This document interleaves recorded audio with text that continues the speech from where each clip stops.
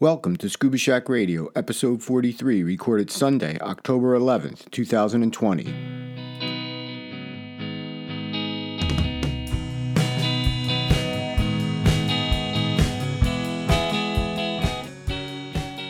Scuba Shack Radio is a bi-weekly podcast in support of our mission to empower individuals with knowledge, ability, and experience to venture underwater in pursuit of their aspirations and to advocate for ocean health and sustainability.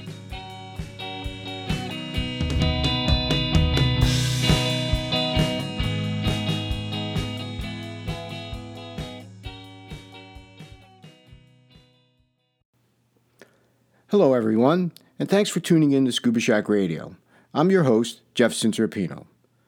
As you can tell, I'm back to my Sunday slot. This is the first weekend that we haven't been out diving since mid-August. It's been 8 straight weekends of being out there. We are fortunate to be teaching and training while staying safe and vigilant against the virus. And the weather up here in Connecticut has been absolutely incredible. Next weekend, we'll be out again conducting our Dive Against Debris specialty.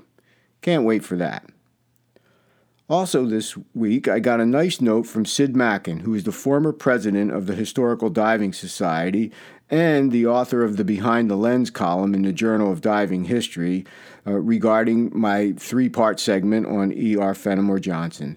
Sid really helped me out with a lot of the research, and he appreciated what we were doing there on Scuba Shack Radio to inform a little bit more about one of the unknown pioneers in our diving history. On today's show, I'm going to recap our PADI Rescue Diver class, we're going to chase some coral, and I'll bring you another installment of Sea Hunt, It's Still Alive, for some cave diving. Maybe. So, here we go.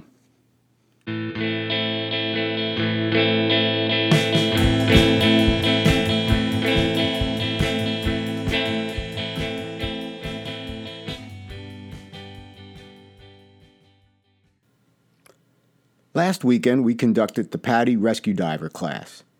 We had a spectacular weather weekend and a most rewarding evolution. We like to conduct this class later in the dive season as it allows for our divers to get all their prerequisites done before entering the Rescue Diver program. By this time of year, we've had several advanced open water classes as well as other classes that prepare our divers for taking this important step in their diving education. Becoming a PADI Rescue Diver is a prerequisite for becoming a Master Diver, the highest recreational level within PADI, or the launching point for entering the professional ranks of Dive Master. Today, I want to talk a little bit in depth about my perspective on the Rescue Diver course. First off, while the course is intense and demanding, it is also a lot of fun for both the instructors and the students. The dialogue, interactions, and camaraderie are extremely rewarding. As we look to deliver this most recent rescue class, we needed to think about how best to do it during the current COVID-19 environment. For knowledge development, we took advantage of the PADI electronic learning for Rescue Diver. Prior to the class, I reviewed the electronic learning. I wanted to make sure I understood what the students were getting. The electronic learning is thorough and comprehensive. When I asked our class what they thought about the electronic learning, one of the students said it was the best electronic learning they had done with PADI. So we felt very comfortable with our students having a solid knowledge foundation as we started the course. After the e-learning, we broke the class down into 3 components. A virtual session to review key elements from the electronic learning, an intense pool session to run through the rescue exercises, and the open water practical consisting of exercises and the required scenarios. For the virtual session, our goal was to focus on elements that we weren't going to cover at the pool or at open water. We went a little deeper into diver stress with various examples from our own diving experience. We also talked about the divers getting overheated or too cold, especially between dives. Our goal was to reinforce some of the aspects of the knowledge development and to answer specific questions and finish with the expectations and logistics for the rest of the course. We found that doing this with a virtual session via Zoom worked very well. The intense pool session covered a lot of ground. Starting with the self-rescue techniques, we quickly moved into the rescue diver exercises. While we focused on individual rescue skill development, we started to introduce the class to the teamwork when confronted with a real emergency. The session was also intense for me as well. Playing a panic diver at the surface as well as underwater is physically demanding. From the tire diver toes, to water exits, approaching and controlling a panic diver, to responding with throws or in water, we kept a solid pace. We capped off the pool session with the demanding Exercise 7, the unresponsive diver at the surface, something us instructors all dreaded during our instructor exam. It was now time to go to open water portion. Our class was responsible for setting up the dive site with all equipment they thought they would need. They were responsible for having an emergency action plan and being ready for the rescue scenarios that would culminate the class. They were a team of divers ready to respond. We continued individual skill development on exiting divers, approaching and handling panic divers, towing, and yes, again, doing Exercise 7. The intensity continued with preparations for searching for a missing diver and using emergency O2. We were now ready to see the team respond to a missing diver. And it was great to see them quickly organize and put their knowledge into action. Like real life, they confronted some challenges, had to shift things around and solve problems. In the end, the team found the missing diver, brought him to the surface, and did all the necessary actions to get the diver to shore, out of the water, and initiate CPR with O2 while awaiting the arrival of EMS. To a person, they all felt a great sense of accomplishment and gained a level of confidence they can lean on if confronted with a diving emergency. You know you had a great class when they all returned to the dive shop to help us get things cleaned up and then sit around for a nice, socially distant happy hour to recount the class and swap a few sea stories. As I said at the beginning of this segment, rescue diver is most rewarding evolution. As instructors, we feel really good when we see this newfound confidence emerge in being a PADI rescue diver.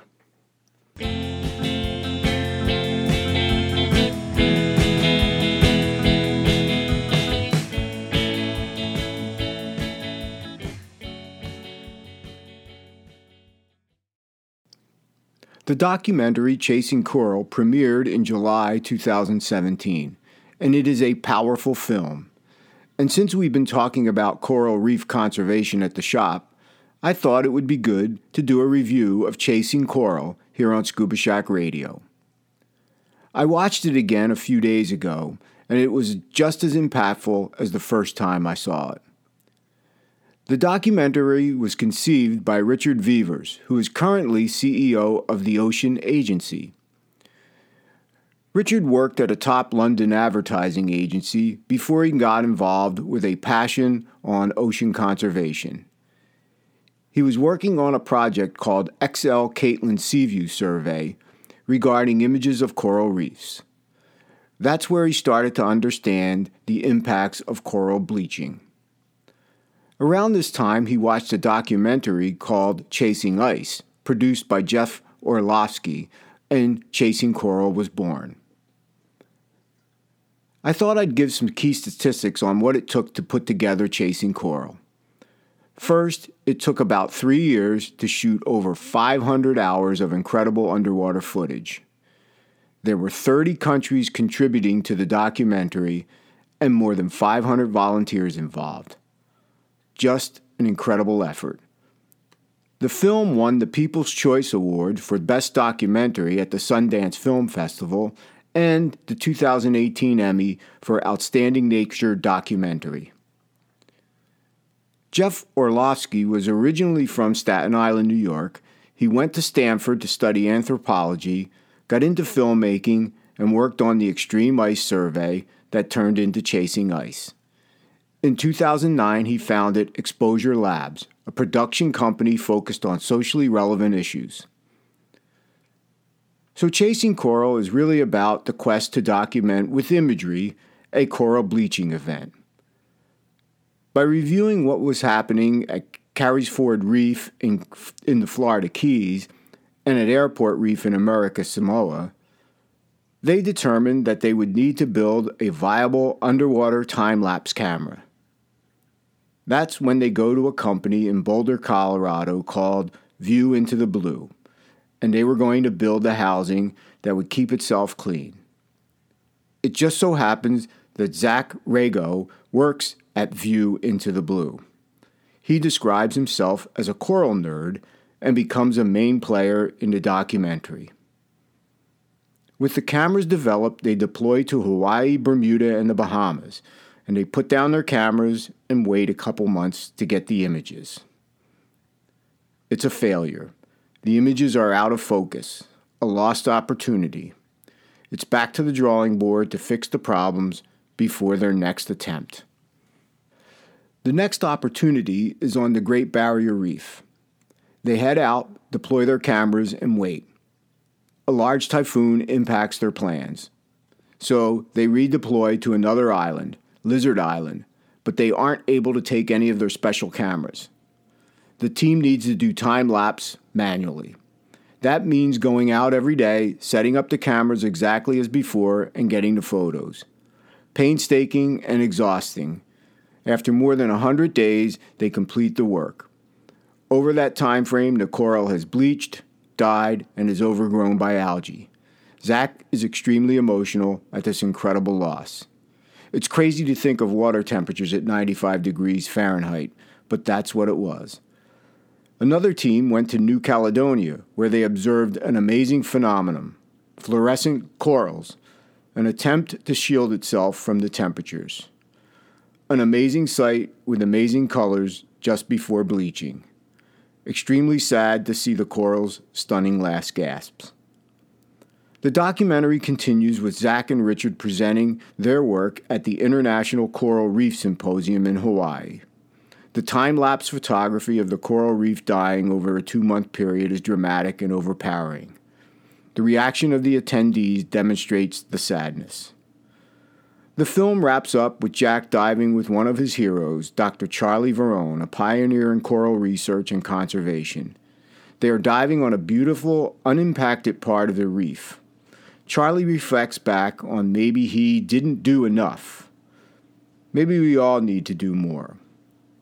Corals are being assaulted on many fronts, not just climate change, but pollution, sunscreen, and carelessness. Citizens are trying, and we need our governments to act as well. Perhaps a new day is dawning. If you haven't yet seen Chasing Coral, you can find it on Netflix. Please find a time. You won't be disappointed. If you've already watched it, believe me, it's worth watching again. We can't let them disappear.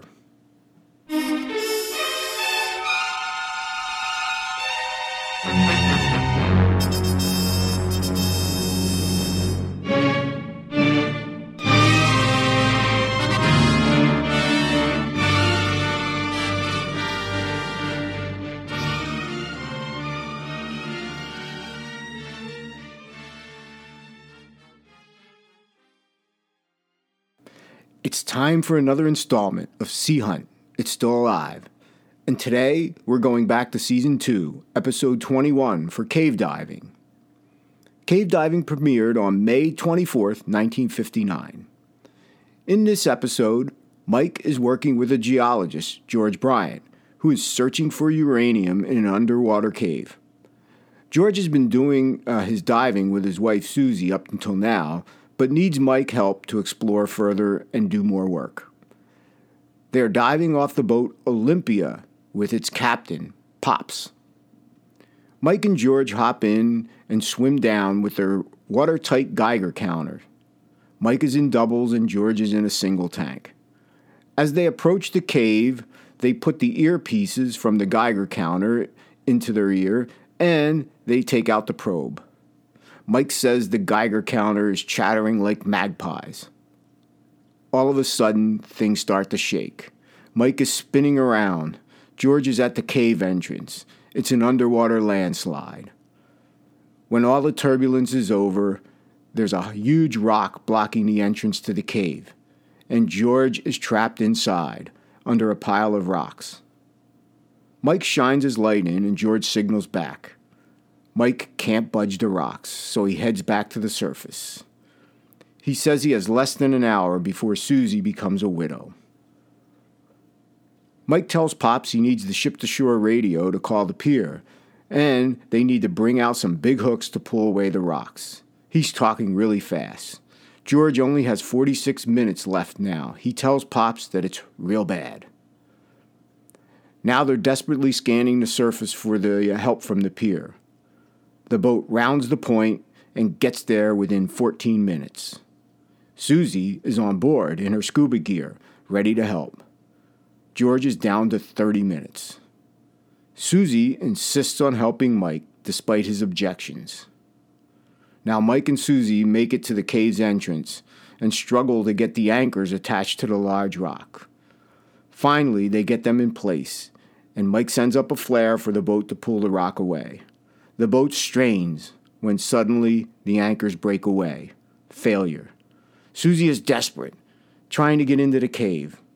Mike is trying to calm her down, and he says he has to be rough with her.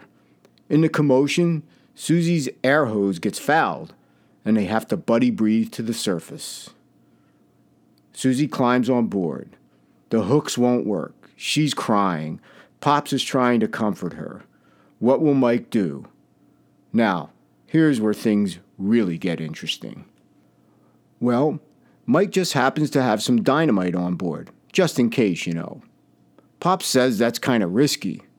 Mike says there's no other option.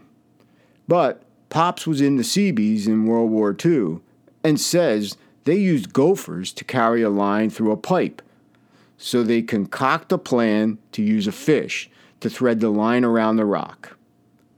Well, it just so happens there's a barrel on deck with a live fish.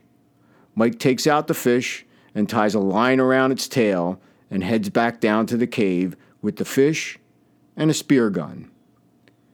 He checks to see if George is still alive, looks at his watch, time is running out. He lets the fish go into the cave, ties the fishing line to the heavier line, and tries to lure the fish back with his light. Mike tries to grab the fish. It's too fast. Time for the spear gun. He's got one shot, takes dead aim, and our hero fish is a goner. Mike hauls in the fish, pulls the line through, and now has the heaving line around the rock, ties the bowline, shoots a flare to the surface, and the boat cranks up its engine. Finally, the rock is pulled from the entrance. Mike rushes in, frees George, and brings him to the surface. Mike yells out, "I got him!" and Pop lets out a big yahoo. Back on the boat, George and Susie are reunited. Mike is lounging now. They say George's leg will be okay. They're talking about the fish that saved George. Susie says that fish was Mike Nelson. As the episode ends, they are talking about Pop's idea from when he was in the Navy. And Pop's final line is, "I wasn't in the Navy. I was in the Seabees." Wonder what my Seabee friends would think of that. Now, you might recognize George if you're of a certain age. That would be Herbert Anderson, better identified as Dennis the Menace's father, Henry Mitchell. Well, that was certainly not what we think of when we think about cave diving. Using a fish to thread a line around a rock is a little out there. But if anyone can do it, it would be Mike Nelson on Sea Hunt.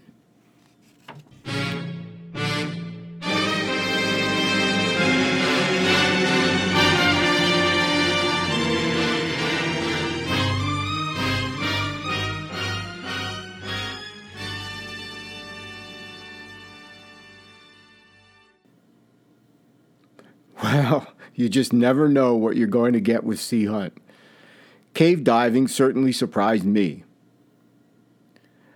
Again, I want to thank all of you out there that continue to listen, and as always, please pass it along. If you like what I'm doing, I'd appreciate if you give us a rating on your favorite podcast app and consider subscribing so you'll get the latest episodes. Until next time, safe diving, everyone.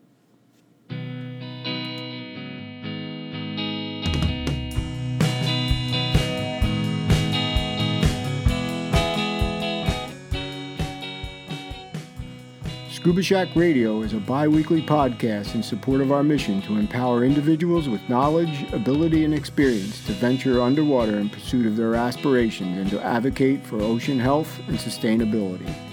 Talk to you next time.